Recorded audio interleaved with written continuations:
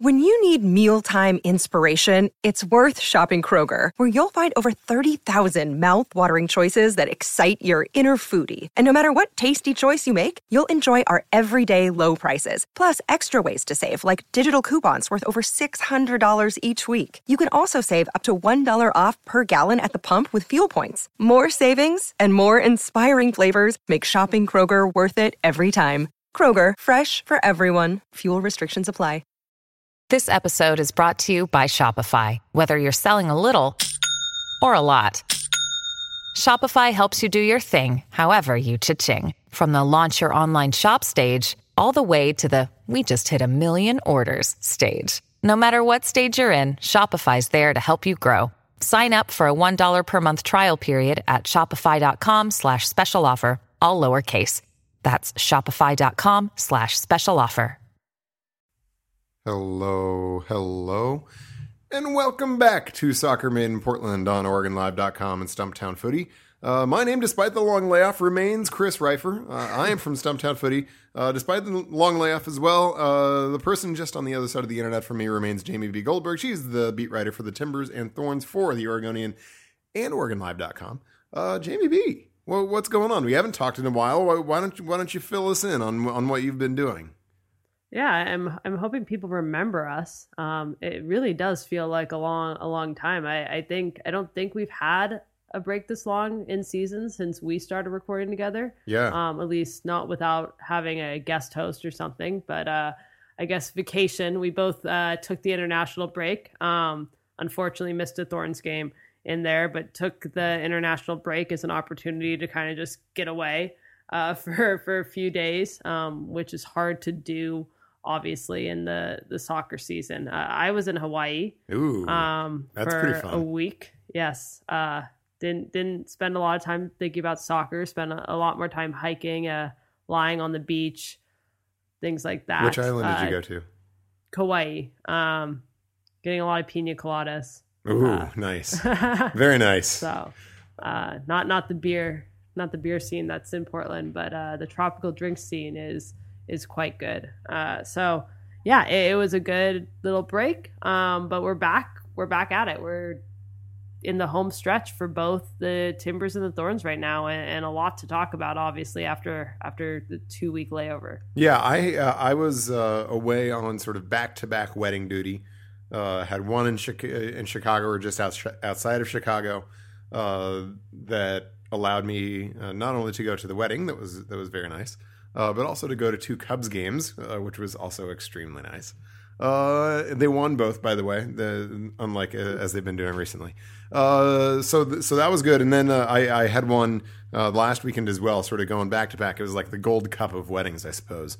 I did get all the way to the final. This is the one I was the bridesmaid in, and that was outside of McCall, Idaho. That was beautiful. It also was like totally like, it was a 45-minute or so drive outside of McCall, which is itself like, a couple hour drive from anything at all. So there was like no cell reception, and that was great.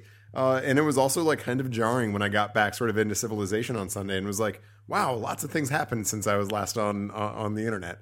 But nonetheless, it was a lot of fun.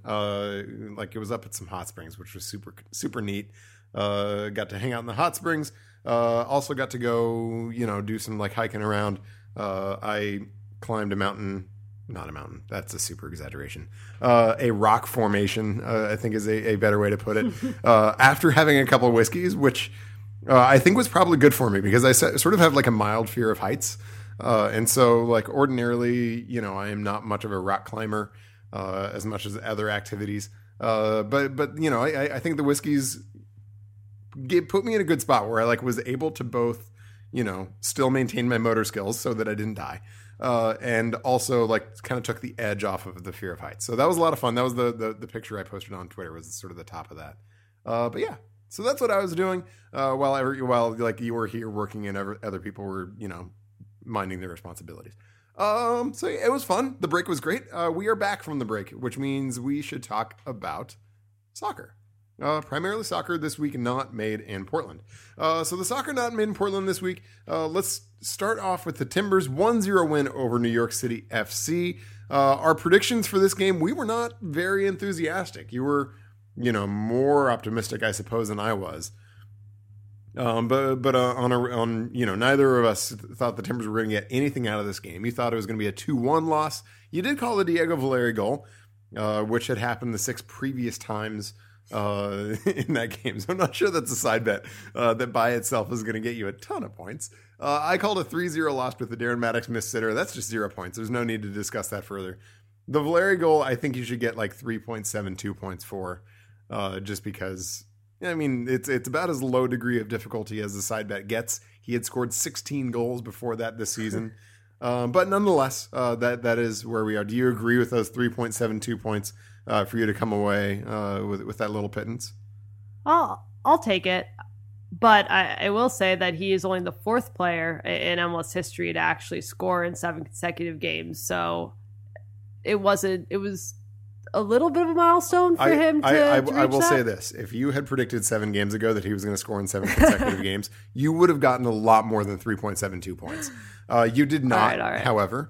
And so you don't get credit for the previous 6. It is the lowest side bet you can make with the Timbers right now. So I will take it. Definitely. Okay. So NYCFC was without David Villa, which was sort of a much discussed thing both going into and coming out of the game.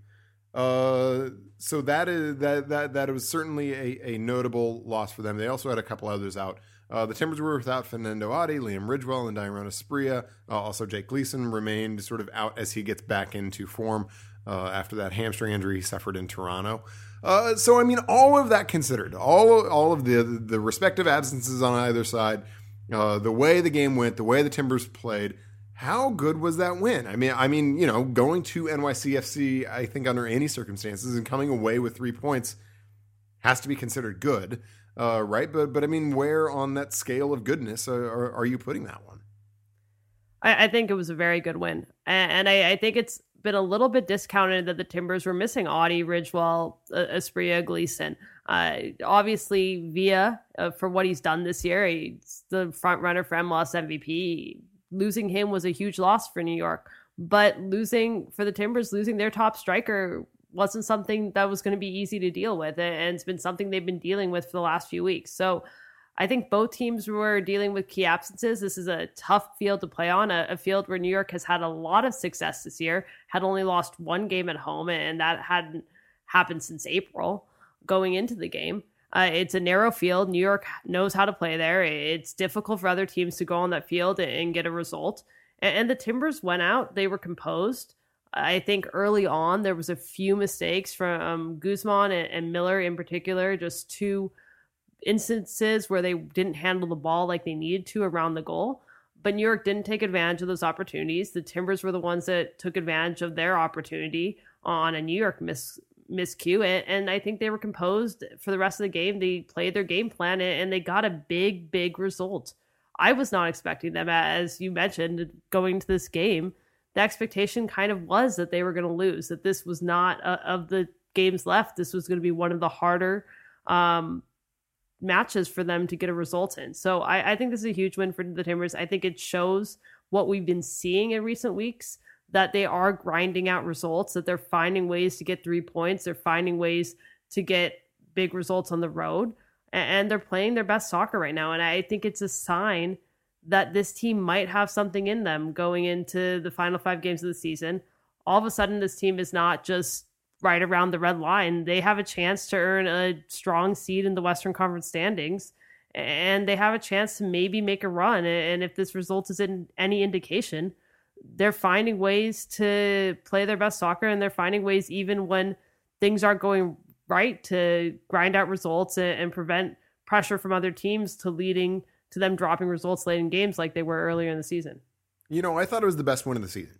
And I say that for a number of reasons, not just that it's going to NYCFC and getting 3 points. That was, of their final 6 games, by far the most difficult game on the schedule. Otherwise, the Timbers, in their remaining 5 now, they play 4 teams that are currently outside the playoff picture.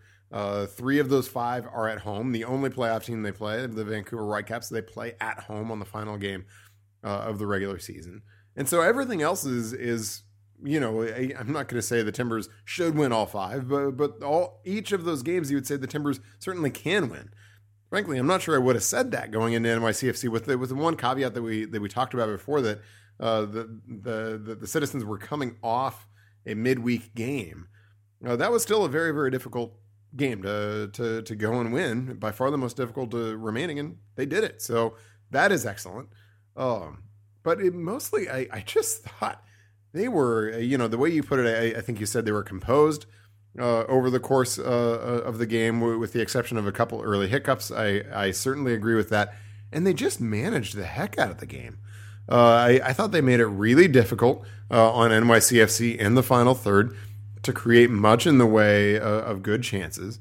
I thought NYCFC's only real, half chances basically just came off set pieces, which is, that's always going to be a thing at Yankee Stadium, because, as you noted, the field is narrow. Basically, every set piece within 45 yards of goal is a set piece on that is sort of a scoring possibility, a legitimate scoring possibility for the team taking the set piece. When games do get sort of tight, like the Timbers made that game, that's just going to be sort of the most natural way for a team to go and get a goal. But yet, even then, I thought the Timbers were relatively clean. There were no moments in that second half where I said, "Oh man, the Timbers are so lucky not to have conceded there." And if anything, I thought the game was a lot closer to going 2-0 than it was to going 1-1. And look, when you think about that kind of game management, the ability to press when it's smart, the ability to drop the block low when the situation calls for that, the ability to shut down a team, a still good attacking team, even without David Villa, to pretty well shut down a good attacking team as they're pushing for a goal, as they're pushing to get a result. That's huge. That is exactly what the Timbers have been missing over the course of much of the season. We've seen it, as you noted, with relative regularity recently. We've seen it a couple times at home against Colorado. We saw it. To some extent, we saw it against the LA Galaxy. We saw it up in Seattle against the Sounders when the Timbers pulled out that 1-1 draw. And we certainly saw it against NYCFC. And look, that was sort of the missing ingredient. We've seen this Timbers team play better soccer than they are right now. And I think a lot of that is just due to who is missing. Fernando Adi is important. And he's important to their system. And he's important to the way the Timbers attack flows. They don't play as good a soccer when they have Darren Maddox in there, or even when they have Jeremy Abobasi in there, as they do when Fernando Adi's there. But as exactly you noted, the ability to, even when they're handicapped, even when they're not playing their best soccer, to still go out and get these results consistently as they have over the course of the last 3 or 4 weeks, I can't overstate how important that is. And I think this is the crown jewel of demonstrating exactly that. So I think it's the biggest win of the season so far. And I actually don't even think it's all that close. And I think this is something that the Timbers should feel very, very, very good about going forward. Diego Valeri has scored in 7 straight. Have we mentioned this already? I can't remember if we mentioned this. I think we mentioned it because you didn't agree with me discussing how it should change my points. That's right. But nonetheless, he has scored in 7 straight. That ties an MLS record, as I think you alluded to. What do you think? Looking at Valeri's form as a whole, is this his best stretch in his time with the Timbers? That's kind of a loaded question, because he has had a number of really, really good stretches with the Timbers. Certainly in the 2015 playoffs, he was very good. There were times during 2014 in which he was excellent, even when the team was struggling a little bit, where Diego Valeri was just absolutely dominant. Obviously, when he came onto the scene in 2013, he was very good. He filled up the goal-scoring numbers last year. But what do you think? Among all of that, do you think this is the best stretch of play we've seen from Diego Valeri in a Timbers uniform? I think so. I think he has had stretches where, if you're looking at both goals and assists, he probably has had streaks just as long as this or longer. If you're looking at games where he's either produced a goal or an assist and therefore made a immediate and obvious impact on the game. But I think he's just been able to adapt to what the Timbers need, and he's been able to take on this goal-scoring load that Adi hasn't been able to contribute. He's been out 5 games, and the Timbers are a team that has relied very heavily on Adi and Valeri in the last 2 years to produce the majority of their goals. There have been other players that have contributed this season. Blanco obviously had a little bit of a hot streak during the summer, but Valeri and Adi are quite important for the Timbers right now in scoring goals and getting results. And without Adi in there, Valeri's been able to pick up the slack and been able to find goals in these 7 games and put the Timbers in a spot where they've gone from right around the red line up to first place. At least as of now, we'll see what the result tonight is. But for the moment, up into first place in the Western Conference standings. So I think when I look back at it, maybe there's another stretch where he's played very good soccer, but I can't think of one off the top of my head where I think he's been better and more impactful for the team at such a key moment in the season. So I'm going to agree and disagree. I think it's probably been his most important stretch, and it's for the reason you alluded to, where the Timbers really, really needed somebody to come and sort of take on that goal-scoring load with Fernando Adi out. And, Valeri has done that in truly spectacular and arguably historic fashion. Arguably spectacular and truly historic fashion. I need to switch my adjectives around there because it is not arguably historic; it is historic. And if you think otherwise, you're wrong. But I mean, it has been huge for the team to have him to sort of come up and take on the brunt of that goal scoring load without Adi. And even with, the other factor is that Sebastian Blanco has sort of cooled off his hot goal scoring form from earlier in the summer. That of course is going to happen. I mean, it's not to say he hasn't been playing well. He has.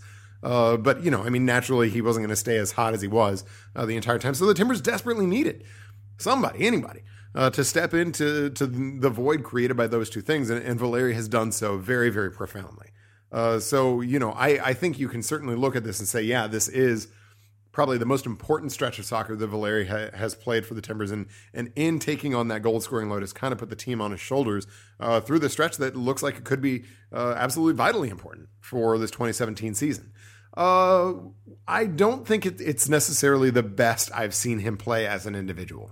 I remember there were times during that 2014 season in particular where Valeri just went on stretches of the season in which he was just the best player on the field, game in, game out. It didn't matter who they were playing. Diego Valeri was absolutely dominant. And even though there was sort of some shambolicalness at the back, the Timbers still had Diego Valeri, and that very, very much kept them right in the playoff race, even with their problems in defense.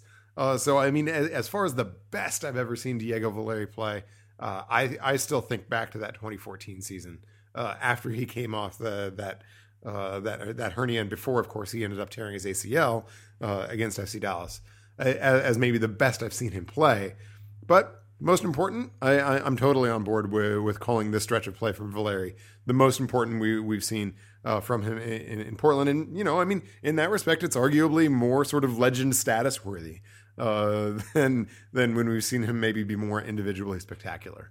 The defense. I think this needs to be talked about. It hasn't been talked about a ton. It hasn't been talked about a ton nationally or more region, sort of locally than nationally. But I think that's doing it a disservice nationally. But the defense has been a lot better in the last month or so. Whether it's in that Colorado game where after giving up the one, the Timbers pretty well shut things down. The Seattle game in which the Timbers kept a good Sounders team at home at bay.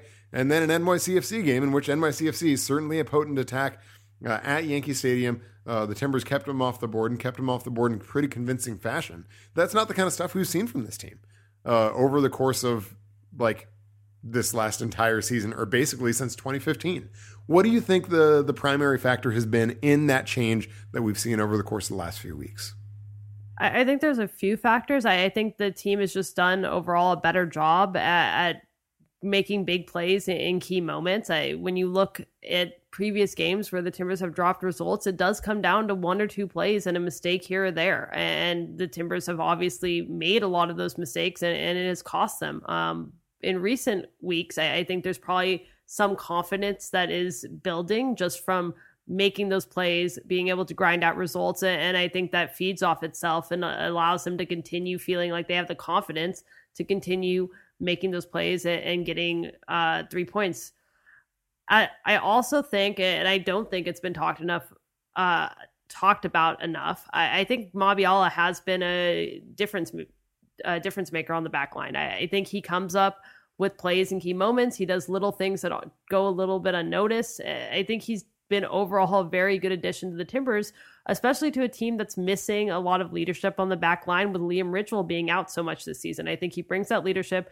I think overall he's been a consistent presence back there, and I think he's made a lot of little plays that have helped the Timbers overall. I think Zarek Valentine's also been pretty good at right back in a spot where Alvis Powell has struggled throughout the season.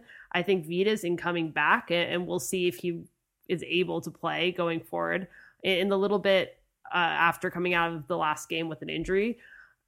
In the little bit he's been back, I think he's done really well as well. So I think there's been some players that have stepped up on the back line, but I do think ultimately the addition of Mabiala is a big difference for the Timbers when you look at earlier in the season to now. You know, one thing I stopped knowing how to do over the break?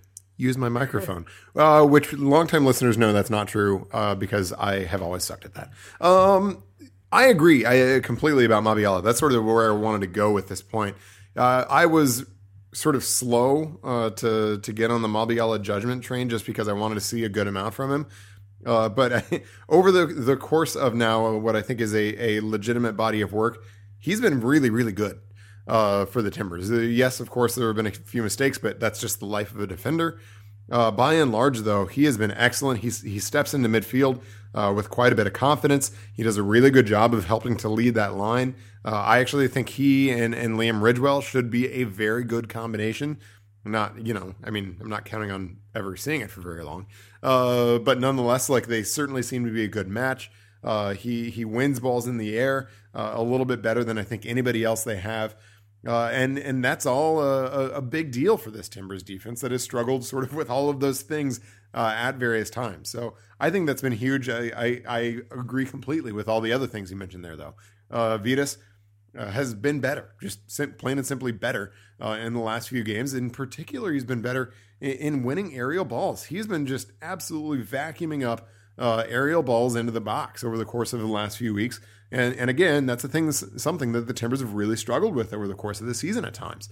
I think you also look at Zarek Valentine has put in a handful of pretty darn good performances now when he's gotten the start over Alvis Powell. And for sort of various reasons, they've still kept kind of trading off over the course of this last month or so, whether it's due to injuries and the like. But nonetheless, when he's been in there, I think this has maybe been his most consistent run of play that we've seen as a Timber.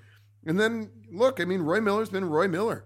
I think if you have to choose a backline MVP for the Timbers this year, I think there's not even an argument that it's anybody other than Roy Miller. He's been very consistent. He's been very solid for the Timbers, and a signing that I think raised a lot of eyebrows and frankly got a lot of chuckles around the league. Is making a lot of folks eat a bit of crow in that he's come in for the Timbers, played a much bigger role than they expected him to play, and has risen to the occasion. And so, I mean, I definitely want to highlight Mabiala because I do think he has been a major driver of this defensive improvement. And I think it's clear that he's come in and gotten comfortable pretty quickly. But, as you noted, there are a lot of things that you can point to and sort of say, yeah, this is sort of just improvement all across the back line. And it's not necessarily just about one player or two players. Okay, you know what we should do? We should have a hot take segment for which I don't have a name, so it remains the hot take segment to be named later. Jamie Goldberg, you're up first. Go. I think this is going to be a little bit of journalism nerdiness, but I think I'm going to build to a larger point. And that is, if you notice, fans of MLS, I may or may not, it's something as a journalist I use quite often, but fans of MLS may or may not notice that you can go to the players' pages and look at their game log and see, Diego Valeri has scored in 7 straight games. You can just go through the game log and see trends that are going on in terms of goals and assists because the stats are just laid out for you right there. The NWSL, with their new website and the NWSL media group that's been created this year, supposedly has a similar situation on players' pages. Now, what I've begun to notice over the last few weeks, last few months, in doing research for player profiles, things like that, is that most of it is just wrong. It's not just missing, it's wrong. It'll say player X scored a goal in a game that they never scored in, or has an assist in a game that they never had an assist in, or in a game that they had 3 goals or two goals and assist or something. It'll just say they didn't have any production whatsoever. So this game log that the NWSL has created is completely useless. And I think that it is a really unfortunate. I think it hurts the league in that when journalists like me or others out there are trying to write stories and actually give the league coverage, they either are getting wrong information or are unable to see trends that might be out there that might be really interesting and important to talk about, but the stats aren't readily available. At the same time, I think it just hurts the credibility of the league to have something so inaccurate and something that hasn't been fixed at this point in the season. I've brought it up before, and I believe that the league is aware of it from my understanding. And I think that just speaks to the credibility of the NWSL, which has been an issue. We've talked so many issues about this league, and it is a growing league. There are going to be growing pains, but this is a small thing that I think they should be able to get right, especially when they're putting out that they're doing this new media group with Lifetime involved in all these new steps this season and the new website. The website should be functional. There should be ways to get statistics that make sense for reporters and fans alike. And the NWSL just hasn't lived up to that yet. So even though it might seem like a small thing, things that fans might not notice as much as journalists, I think it speaks to the greater issue with the credibility of the league and just getting things right. So that's something I'd really like to see fixed. And I think it would end up leading to better reporting out there as well. For those who like to visualize hot takes or at least geometrize, I made that up, that word up. But put to see how it would look in sort of like a geometric pattern. This hot take is about to be a pyramid, but an upside down pyramid. You started like very narrow and very deep. And then like you sort of expanded as you went up. And I'm even going to go to another level because I'm going to take this beyond NWSL. I think this broader point, and I agree with you, the game log stuff in the NWSL is both super frustrating when you're trying to follow the league, when you're trying to stay up on, frankly, players that are not of the team that you regularly cover. But even, as you noted, when you have sort of an in-depth piece where you want to go in and really drill down into an individual player's production, it's super annoying. So I agree with that entirely. But I think access to data as a whole is something that neither NWSL nor MLS do well at all. And a lot of that has to do with the way they put together their contracts with Opta. Look, I mean, Opta data is super valuable. It is an incredible tool to use, whether you're sort of writing something that is super in-depth and super statistical, or even if you're sort of just using it to write a more ordinary piece. It frankly just makes the stuff you write better. Because you have access to so much more data that is accessible and sorted in a way that's super convenient. And so it's awesome. It's a really great product. And unfortunately, the way NWSL and MLS have constructed their contracts with Opta, it is super, super, super, add a few more supers if you want, tightly held. It is really hard to get into the Opta vault. It is prohibitively expensive for most folks who are in media. It is something that as a practical matter basically boils down to a very few media and basically league-based media only having access to, at least in its fullest form. And that's too bad because both with NWSL and MLS, there are lots of people who would like to write in depth, and there are lots of people who would like to read this in depth on these kinds of things that can't because this data is really tightly held. I mean, you compare it to, and I know people don't like when we talk about this, but you compare it to baseball. There is a treasure trove, a massive, massive, massive quantity of data online for baseball that is just online, free, that anybody can go use, sort through, and reference at their convenience. And as a result, it is sort of spun into a really sort of active both blogging and journalist and sort of statistical data journalist sport. And that has been a big thing for baseball. MLS and soccer, both MLS and NWSL, just don't have that. Simple, plain and simple. And I think that is too bad, because I think there are a lot of people sort of on the level, frankly, of people who listen to this podcast that would love to have that kind of journalism and that would love to have those kinds of pieces produced on a consistent basis. So I totally agree that NWSL's problems even go beyond MLS's problems. But I think this issue is something that is equally applicable to NWSL and MLS. And I think it's something that they really need to consider as they're negotiating with Opta going forward, because I think having more of that out there, having more of those tools out there, will only generate and drive deep interest in their respective leagues. And so it is something that they've got to get straightened out, both on sort of the NWSL level right now and the MLS level. Okay. My hot take, and I don't even know how hot a take this is. You might sort of criticize the hotness of my take here. But I think this Timbers team very much has a 2015-like run in it. And I say that for a few reasons. I mean, this has been a team that throughout the course of the year we've known has been a pretty good attacking team. I think they still have the most goals in the Western Conference. They're top 3 in MLS. They've been a team that has been able to fill up the nets on a regular basis. The problem, though, is they haven't been able to do it defensively. And if you remember back to 2015, basically from March on, they were a good defensive team. If you remember the regular season of 2015, it was actually the attack that sputtered at times. And then when it came around toward the end of the season, that's when the Timbers went on that run. I think we've got a similar kind of dynamic developing right now. The attack, in many ways, it's the reverse, but the attack has been good all year long, basically from March on. And it's been the defense that struggled, but now it appears, as we're getting into September, it's starting to now get itself sorted out. And what will happen with that, especially when you look at how favorable the Timbers schedule is, frankly, how I think favorable the Western Conference playoffs are likely to set up. And yes, that is sort of a backhanded thing to say about the Western Conference. But I think when you look at this, at the way this fall sets up for the Timbers, the way they've been playing recently, and the better output they've had from the defense, I think this team could go on a 2015-like run. That's not me saying I think they will, but frankly, that's not something that I would have said about the 2016 Timbers. I think there were times when we were, and certainly I was, and other folks were hopeful that maybe they would find a way to turn it around. I think that was more hopeful than it was realistic. I think it's realistic with this group. They absolutely could go on a 2015-like run. They absolutely could rise to become a team in the West that could challenge Toronto FC for MLS Cup. I think TFC is still the prohibitive favorite.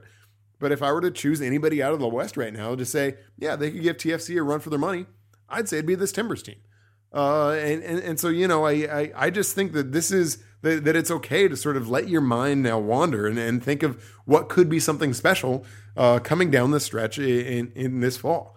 And is that a reasonable expectation for this team, that they will go on, a big run and maybe get to MLS Cup or heck, even win it? I mean, it's an awfully high expectation, but I don't think it's an unreasonable one for this team. It's talented enough. It's starting to get itself put together enough, both on the offensive and defensive end. And I think we're at the point where that's something that's within the realm of reason.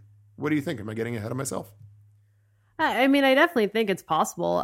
When you look at 2015, like you said, they had ups and downs all year. There's been ups and downs this year as well, but they put it together at the right time, which the Timbers seem to be doing right now, and then went on that incredible run. The Timbers actually, I believe, have more points at this point in the season currently than they had in 2015 at that time, so that's a positive sign as well. And I do think they have the attacking talent, and the defense seems to be coming around.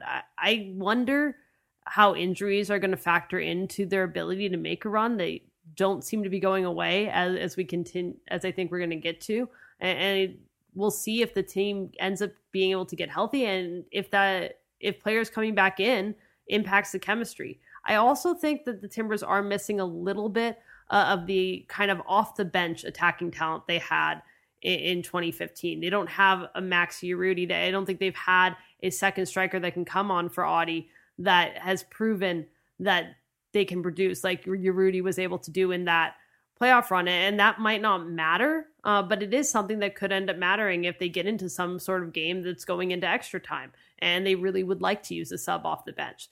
So I think there are definitely question marks still. I think, like you said, Toronto is the favorite. And I don't think that the Timbers on paper should beat Toronto, even if they made it that far. But you never know. I mean, one game in an MLS Cup, any team can win. So I think it's possible. I think there are reasons to still wonder if it's going to happen, but the Timbers are playing their best soccer at the right time. And I think what matters the most in playoffs is which team is the hottest at the right moment. There's obviously a little bit of luck added into that and a little bit of things going your way at the right moments in games. But I think it's not always the best team that wins MLS Cup. It's very rarely, I think, the team that wins the Supporters Shield that necessarily goes on and wins the cup. I think it's a team that's playing their best soccer at the right time, and the Timbers are certainly putting it together at the best time in the season. You want a sort of secondary hot take off what you said? I disagree that the Timbers aren't as deep as they were in 2015. I don't think they're as offensively deep. I even disagree with that. I agree with you that Urruti was sort of a better one-shot bullet off the bench than they have right now. But I think Darren Maddox coming off the bench is a perfectly good attacking option. I think the 2017 version of Dairon Asprilla I take every single day of the week and twice on Sunday, or the 2015 version of Dairon Asprilla coming off the bench. I think, frankly, you even look at a Jeremy Ebobisse. That's another good option coming off the bench. I think if the Timbers didn't have as much attacking depth as they had, somebody like Victor Arboleda would have had a lot more run this year. He's a guy that's shown perfectly well when he's gotten on the field, and yet because there's been actually pretty remarkable depth in that attack that has allowed them to score goals even when they've had injuries. I do think this is overall, sort of by the sum of its parts, a deeper attack, a more stacked attacking bench than the Timbers had in 2015. I think defensively it's not even close.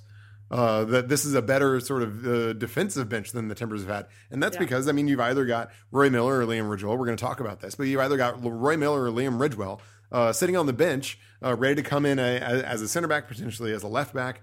You have Alvis Powell coming in as a right back who can bring a different dimension and, certainly in moments can be not only a competent, but a good right back. I think this is a better bench than we've seen from the Timbers and a deeper team than we've seen from the Timbers probably ever. The key, as you mentioned, though, is getting healthy, because a lot of those bench guys that I was talking about aren't bench guys if they've got folks injured, right? And if they do have guys like Adi and Ridgewell out, then those guys are pressed into starting duty where they've done okay, where they've done reasonably well. But nonetheless, then a lot of that depth on the bench goes away. So I will quibble with you on that. I think this is a deeper team, attacking, defending, than they had in 2015. And I think that could really be an asset in the playoffs, especially if they have some tight turnarounds between games. Okay. Injury report time. That's a good segue, I suppose. Boy, that's a lot of names on our mental notes. Let's start with Liam Ridgewell. What do we know about his status going forward? So I think a lot of these, because Caleb Porter was pretty vague today, are going to be pretty vague answers. Caleb Porter essentially said because the team hadn't practiced on Monday or Tuesday, they took both days off this week just with the travel back from New York, that he didn't really know. We'll see if that's just because he didn't know and he'll have a better idea in the next few days, or if that's just kind of what he wants out there going into Salt Lake. But on the majority of the players, there isn't going to be a good answer. And it's going to be really interesting to see what that lineup at Salt Lake looks like, because it could be missing 5 potential players, or those 5 players could be in there. I think there's 5 players right now that are completely up in the air for me.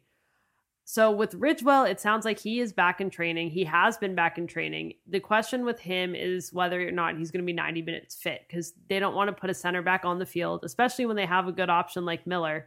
They don't want to put a center back on the field that they're going to have to pull and waste a sub on. So I think I put that as questionable. I think he's been back long enough. You'd hope that he's probably 90 minutes fit by this point, but at the same time, he's missed a lot of games this year. So maybe they choose to make his return on the home game against Orlando instead of traveling him to Salt Lake and hoping that he can make it through 90 minutes.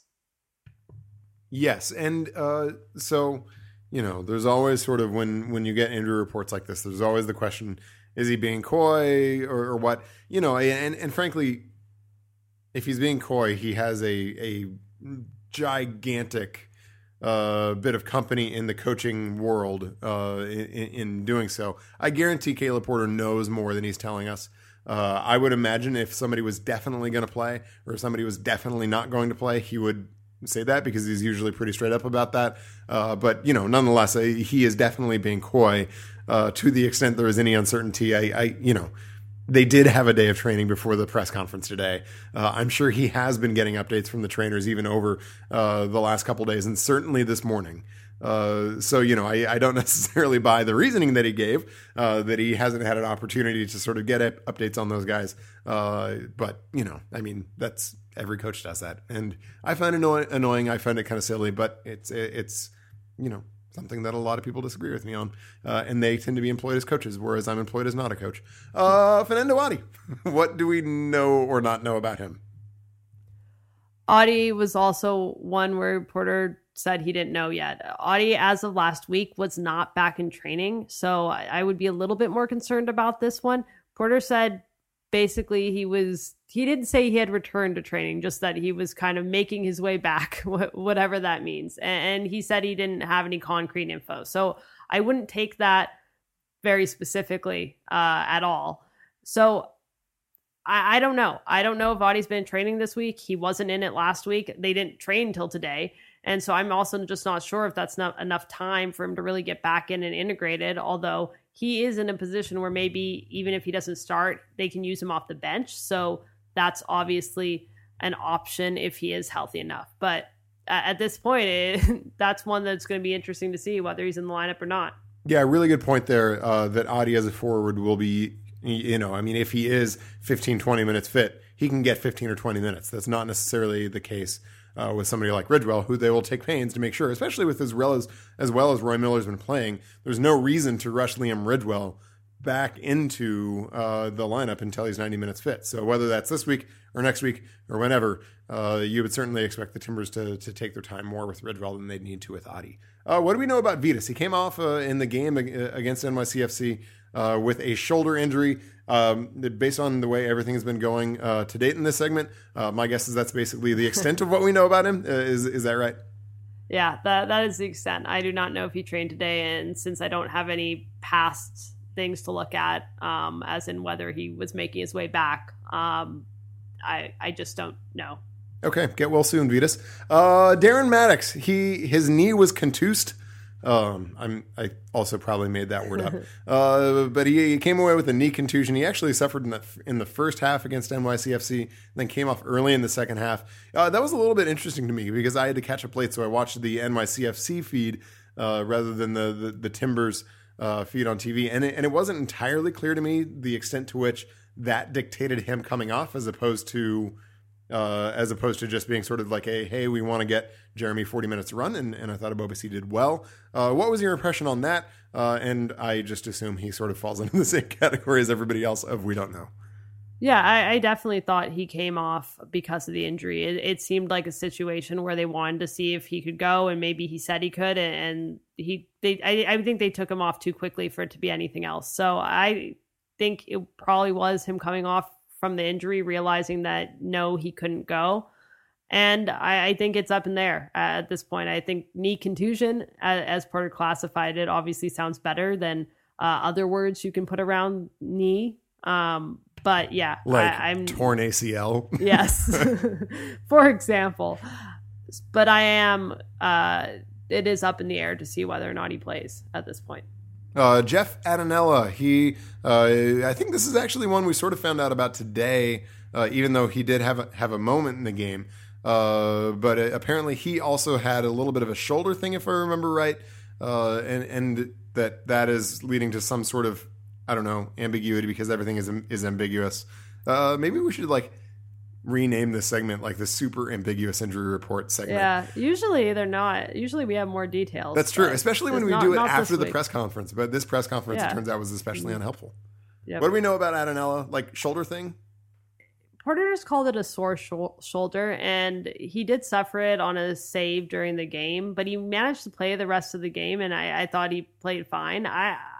While Porter called it questionable, I think this is one you can be optimistic about just because of looking at kind of what it was labeled, a sore shoulder, and looking at the fact that he played the rest of that game and seemed to be okay. I going to go with an optimistic feeling on this, but maybe there's been some sort of setback that we're not quite sure about. Porter didn't elaborate. Marco Farfan. Well, the next two, I do have specifics on. So this is nice. That was the end of the ambiguous injury report segment, and now we're into like the actual, we know stuff injury report segment. Although I shouldn't say yay as I say that it's Marco not good is news, out. but hey, it's news. No, it's news. Marco, and I think this got a little bit overlooked, but Marco was working his way back from an ankle sprain, as we had talked about, and getting games with T2 to kind of build up his fitness and get reintegrated. And he actually injured himself while playing with T2. He re-injured that ankle. So Porter said it's going to be another couple of weeks. He wasn't specific on the exact timeline, but that's what he classified it as, another couple of weeks before Marco's going to be able to play again. And given where the Timbers are in the season, I think it's unlikely he was going to see much in the way of playing time with the first team through the rest of the season, but certainly unfortunate that he's missing those minutes with T2. He re-injured it, by the way, against Tulsa. It was not this most recent Bark in the Park game. It was, I think, the game before that in which that happened. Jake Gleason. Okay, that's the last one. Jake Gleason, what do we know? This is an interesting one just because of how Porter phrased it. He said that Gleason has been healthy and was back in training. Now, last week, he said that Gleason was back in training, but they still didn't feel like he was 90 minutes fully ready to go. So it was just interesting how he changed the phrase. I think, as we're going to get to later, it just piqued my interest, just given the question on which goalkeeper is going to play when both are healthy. And I think we're going to get into that a little bit later. But Gleason is healthy, and Porter was clear on that. So assuming Adnell is healthy, that decision is very clearly going to have to be made this weekend. So all of this is apropos of the Timbers' visit to Real Salt Lake coming up on Saturday. That's a 6:30 game. It's the second to last away game of the season for the Timbers. After this, they'll have 3 of their final 4 at home. RSL is very much a team on the playoff ropes. They've been, frankly, wildly inconsistent recently. They've shown well. In fact, they've had some big performances at Rio Tinto Stadium, especially. They've also had some performances in which they've been beat up pretty good. They weren't beat up pretty good this last weekend, although they did go up to Vancouver and lose 3-2 at BC Place. Certainly one where they can hold their head high, if not necessarily, the result. What do you think the expectation is for the Timbers in this game? Is this a 3 points or bust, or is this one where you're saying, hey, if they come out with anything, whether it's 1 or 3, I think they're pretty happy? I think they'll be satisfied with 1 point, but given where RSL is in the standings, I think they would like to just kind of put that nail in the coffin and get the 3 points, walk away with that. And obviously that would put them in a really good position in the standings and pretty much end RSL's chances of getting into that playoff group. So I don't know. I think the Timbers will approach it going for 3 points. I think they'll be satisfied with 1. I think the fact that they were able to get points at New York kind of gives them a little bit of a cushion where they are in a pretty good spot in the standings, even though teams have games in hand. And they do have a favorable schedule after this game, playing, as you said, 3 of 4 at home to close out the season. I think the key for the Timbers really is going to be approaching those home games with the mentality that they have to get 3 points, and they really want to pick up the 3 points in all 3 of those home games, and then hopefully pick up some points on the road as well. But I do think they'll approach this hoping to get 3 points against a team that is below the red line and is in a situation where they can't afford to lose games. And if the Timbers are able to go there, get the 3 points, I think RSL's chances, which are already not in a great spot, are pretty much done.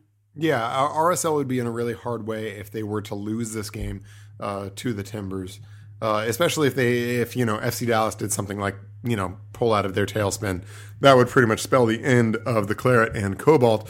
But I agree, this is sort of a satisfied with 1, ecstatic with 3 kind of situation. And frankly, it is that way because of the way the Timbers played against Seattle and NYCFC. They've sort of taken some pressure off themselves with this game by getting a couple pretty big results in games that were tough sledding immediately before this. I remember looking at this 3-game stretch at Seattle, at NYCFC, at RSL, and saying, boy, if the Timbers can come out of that with 4 points from those 3 games, they would probably be feeling pretty darn good about where they're sitting in the Western Conference, given what they have over the course of their final 4 games. And they already have those 4 points, right? They got the draw in Seattle. They got the win at NYCFC. So, this is probably an exaggeration to put it this way. In fact, it definitely is. But to some extent, they're playing with house money in this game. And so I think they've taken a bit of pressure off themselves going to RSL. But, points are points. And every 3 points certainly matters. And if they come away with 3 points in this game, I think that's fantastic. That's excellent. Questions. Greg wants to know, do I need to be mentally preparing myself this last stretch of the season, as it could be Darlington Nagbe's last as a Timber? What do you think? Do you think these next couple months are going to be the last we see of Darlington Nagbe in green and gold? I don't know. I think that's something at this point that fans should be mentally prepared for going forward. I think the Timbers showed last offseason that they are willing to at least entertain offers for Nagbe. At the same time, like you said, this team seems to be putting itself together in a way where they might be able to make a run. And I don't think the Timbers are going to want to necessarily change this attacking group going forward if they don't have to, if they are able to make a serious run this year. And I think that Nagbe overall has seemed to show interest that he wants to stay. Although, again, he did entertain the offer to potentially go to Scotland in the offseason, which I think kind of open the door that this is possible. I think that we will probably see Nagbe with the Timbers next year, but things could change in the offseason depending on what offers are out there. My take on this is always a possibility, never really a probability. That said, the one thing to keep an eye on with this that may turn it more into a probability than just a possibility is there have been talks, there have been rumors at this point, is the proper way to characterize it, that MLS could be lifting the cap of allocation money that you can gain from transferring a player outside of MLS. If that happens, then I think that just the numbers, the math, the accounting of transferring Darlington Nagbe start to look a lot better for the Timbers. And so if that does happen, that may make it more of a probability. But yeah, I think it's always a possibility. It's been a possibility for the last couple of years. And it's certainly, I expect it to be a possibility again this offseason. But, I tend to agree with you that if I were a betting man, I would say he returns. Ivan, if the Timbers stay first in the Western Conference, will they make CONCACAF Champions League next season? And the answer is no. And it's because of the peculiarity of CCL flipping its schedule. Remember that next year's CCL, MLS teams will enter in the spring. And so it'll be all of the qualifiers from last year that go into next season's, the 2018 CONCACAF Champions League. And then the 2019 CCL will be sort of a hybrid of the qualifiers from 2017, the MLS Cup winner and the US Open Cup winner in 2017, and the MLS Cup winner and US Open Cup winner in 2018. It's only going to be for that 2019 CCL, though, that happens. Once we get to 2020, things will go back to the sort of ordinary US qualification of MLS Cup winner, Western Conference or Supporter Shield winner, other conference winner in the regular season, and U.S. Open Cup winner. The U.S. will have sort of 4 annual spots. But remember, for these next 2 years, it's only 2, and it is MLS Cup and U.S. Open Cup. Whether you like that, I don't. But whether you like that or not is a question. But the Timbers will not, if they remain first in the West this year, get a berth into CCL, unless, of course, they go win MLS Cup. Or if they make it to MLS Cup, and it would be interesting to see what would happen, how they would do sort of the passing down if the winner of MLS Cup is from Canada. I don't think we've seen that spelled out yet, and that would be certainly interesting. Nick wants to know, if and when healthy, would you start Liam Ridgewell over Roy Miller? Yes. I would start Liam Ridgewell over Roy Miller. I think Liam Ridgewell, we've been statistics to back it up. The Timbers have been a better team with Liam Ridgewell on the field. I think his partnership with Mabiala be interesting to see, given how well Mabiala has performed for the Timbers. I think he's the better player when he's healthy. I think the big thing with Ridgewell is that he hasn't been able to stay healthy. Not that he isn't good for the Timbers when he's actually on the field. So Miller has been very good. Miller has played more minutes than expected this year. But I still think Liam Ridgewell is a better player and a better option if both are healthy. I agree entirely. So my answer is yes, but with some guilt. Matt, on a scale of 1 to Alanis Morissette, this is going back a couple weeks, but I just love the way this was phrased, so I had to squeeze it in here. On a scale of 1 to Alanis Morissette, how ironic was it listening to Seattle fans complain about an ungiven handball call? I mean, Isn't it ironic? Don't you think? Just a little bit ironic? Yeah. I don't know, like an 8. Fans are always going to complain. And so that was pretty expected. Fans are going to complain when calls are questionable and they go against your own team. But yeah, after the Timber situation earlier this year, it was pretty ironic. I'm going full Alanis on that. Nice job on the question formulation, Matt. Gold star. I very much enjoyed that. Adam, did you get my little, the lyrics? Yes. Okay, good. Yes, I just wanted to make sure you weren't like too young that went over your head. No, I just don't think the song's ironic. So, that's fair. That's it's a whole nother debate. Let's not get into it. Completely different conversation, but that is fair to criticize Morissette's use of the word ironic in that song. But nonetheless, that is Alanis's fault, not Matt's. Adam wants to know the question we've been talking about around for a little bit. Adenella versus Gleason. What do you say? Yeah, I was almost going to switch this to my hot take, and then I realized that it was already on there. So Adam beat you to it. We got to talk about multiple things. I think it should be Adenella. I think Gleason has been inconsistent this year. I think last year he took advantage of the opportunity when Kvaratskhelia got injured. He had a great season. He had, especially in that run where Kvaratskhelia was out, he showed that he can be one of the best shot stoppers in the league, and I think he earned that position. Unfortunately, I think he came in this year, had inconsistent play. I think his shot stopping remained what it has been for the most part, although I think there were some opportunities that he missed. I think he made some big saves, but there was also a few that you wonder, where did that shot stopping ability go? And I think when you look at other aspects of his game, decision-making, distribution, things like that, it was inconsistent. I think Adenella has come in, and I think earlier in the season, maybe he had, I think, an appearance or two where he was so-so, but I think he's come in those last 4 games and said, hey, I want to be the number 1 keeper, and this is what I offer. He has shown the shot-stopping ability for the most part that Gleason has. He has won MLS Save of the Week. He's up for MLS Save of the Week again this week, although he shouldn't win. No, he didn't even have like the Yes. He had maybe the 4th best save in that game. Yes, exactly. That was, by the way, a spectacular performance from Yes. Sean Johnson, especially Absolutely. in that second half. So really go vote tremendous for Sean Johnson for MLS Save of the Week, yes, please. Definitely. Okay, back to your point. But that aside, he is making big saves, and I think overall, he's been very consistent in these last 4 games, and been a big reason. We looked at a lot of other reasons, but he's been a big reason why the Timbers have, I believe, gone 3-0-1 in the games he started, and only allowed 2 goals. And I don't think you take a keeper out that's playing that well. Now, this could change down the road. It could change if Adenella goes out and has a bad game. But I don't think after this performance that you just take Adenella out and put Gleason back in, given the inconsistency this year. I think you stick with the hot hand, and the hot hand is Adenella. So I was like, during like the first half of your answer, I was all gearing up to disagree with you, and then you just came to phrase it exactly the way that I would phrase it.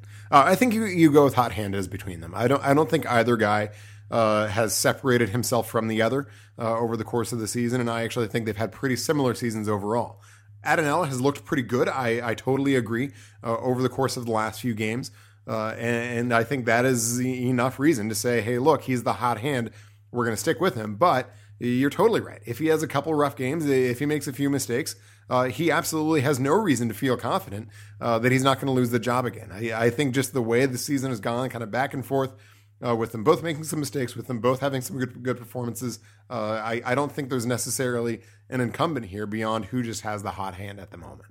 Thorns 1, Breakers 0. Our predictions, we both called a win, but other than that, nah. You called a 2-0 win with an Emily Sonnet goal. You did not get the Sonnet goal. You did get the win. You got the shutout. I called a 3-1 win with the Nadia Nadim goal. Again, I got the win, but really not a whole lot else. I'm going to go ahead and give you 9.31 points for calling both the shutout, although the Breakers offense stinks, and getting the win. And I'm going to give myself 4.73. Oh no, I already used 7.3 as my decimal. Can't use it again.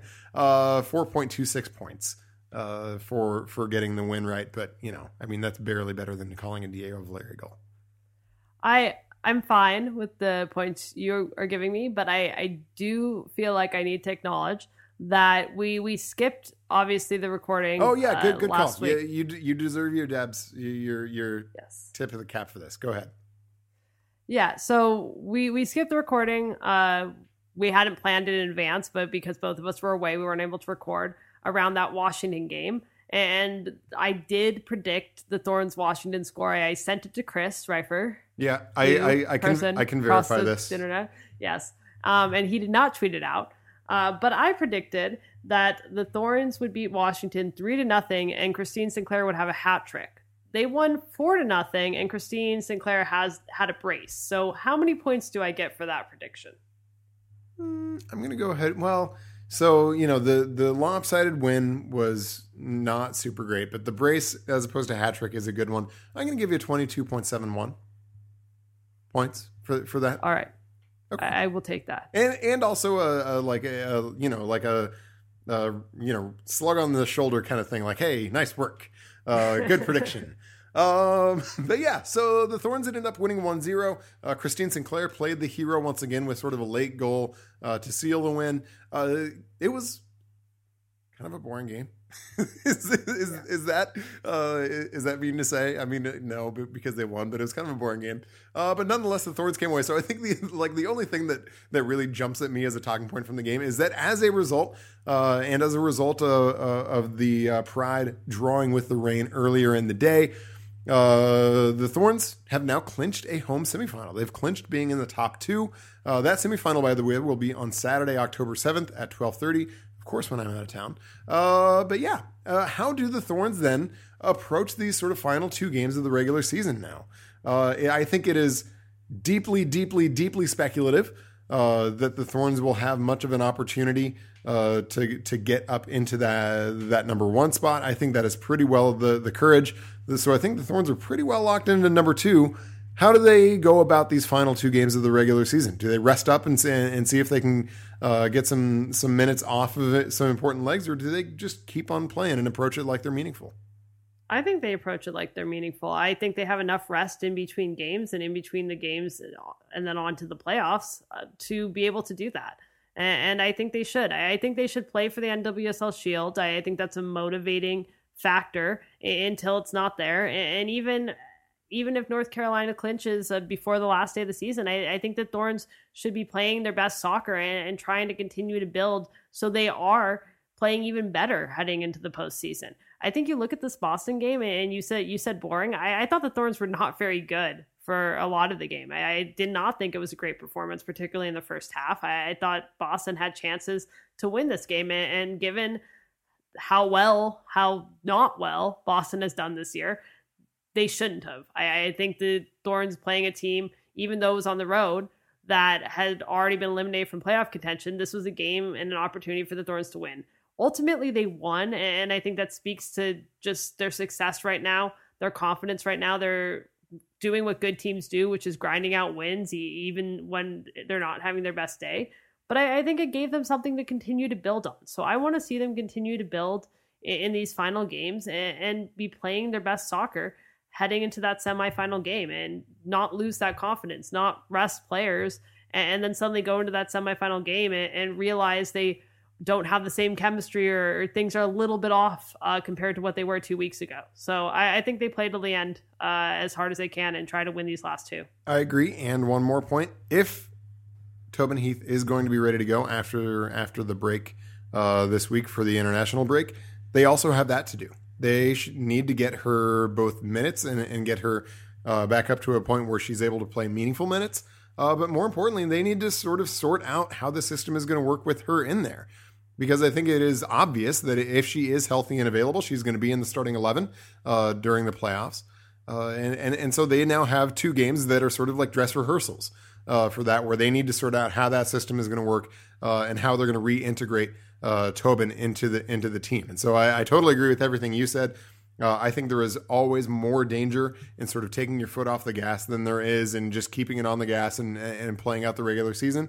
And I also think they have a very specific reason to do so and to integrate her as best they can. Do we have an update on Heath and and the expectation or the realistic possibility that she is going to be able to be back in the team to some extent when they return from the week off? I mean, Mark said that was the game that they were kind of looking at and evaluating if she'd be ready. I think it's interesting she got called up. I'm hoping, actually, she doesn't play, because I'm hoping that the national team just called her up to give her a look, not to see how she was doing, not to play her and potentially risk injury right before she's about to come back to the Thorns. But yeah, I think that they were looking at that Orlando game. So I think that's still a reasonable expectation. And the fact the national team felt comfortable calling her up and putting her in that training setting is a good sign that might be the expectation that she will play there. So we should talk about this now, and Michael wants us to in particular. Who is your preferred semifinal opponent for the Thorns? It looks like it is basically all but assured to be either Orlando or Chicago. As between those two, who do you prefer and why? I think Chicago would be an easier opponent, and the Thorns have shown that they can beat Chicago, obviously, recently. I think Orlando is a much better team than when the Thorns last faced them, and I think they've been playing their best soccer in recent weeks, and they are a very dangerous team. That said, I think in the Thorns situation, I do think they would want to play Orlando. And that's because I don't think their goal is to just make it to the NWSL championship. Their goal is to win it all. And I think it's better to play Orlando at home and have a better opportunity to win, and then go to Orlando and not have to play Orlando on their home field, play a different team on a neutral field. I just think that's going to be a better setup overall if the Thorns hope to actually win the NWSL championship. I think it's going to be tough to play an Orlando team that's as hot as they are in that championship game on their home turf and hope to be able to win there. So Chicago is the easier opponent, in my opinion, but they should go with the hard opponent to open this up, because it's going to give them a better chance of winning it all. I agree. Orlando has been very good recently. They've also been kind of flat track heroes, where they've been beating up on largely lesser teams over the course of the last couple of months, but they have been beating up on them. They have been playing very, very well and winning convincingly. And so, I have no problem with the concept that of those two, Orlando are by far the more formidable opponent. But for that exact reason, I don't want to play them at home. Frankly, in looking at either Chicago or North Carolina, I would pick the Thorns to win a game on a neutral field against either of those teams, especially if they're able to get Heath back into the team and to a point where she can start in that final. I don't know if I would pick the Thorns to go to Orlando and win a championship game against the Pride on their home field. I think that would be a little bit of tough sledding. And so for that reason, I would prefer to see the Pride at Providence Park in that semifinal. And I think the Thorns would have a pretty good shot at advancing, even as well as Orlando is playing with the home crowd behind them, and sort of avenge the disappointment of losing to the Zombie Flash last year. Top 2 years in a row. We know that now. It could be, I suppose, they could win the Shield again this year, but I think that's a pretty remote possibility, as I mentioned. How significant of an accomplishment is that? I mean, is that enough, do you think, to call the 2017 season a success, regardless what happens from here? Or, are you sort of trophies or bust with this team? I think it's a significant success. I think it shows that Mark Parsons is taking this team in the right direction, and it's clearly a change from where they were at under Paul Riley. It shows that Mark Parsons, at this point, you can say was the right choice for the job, at least in the direction he's moved this team. And I think it's important for Portland as a city, given the support they have, to have a team that's competing for championships and up there at the top of the league year in and year out.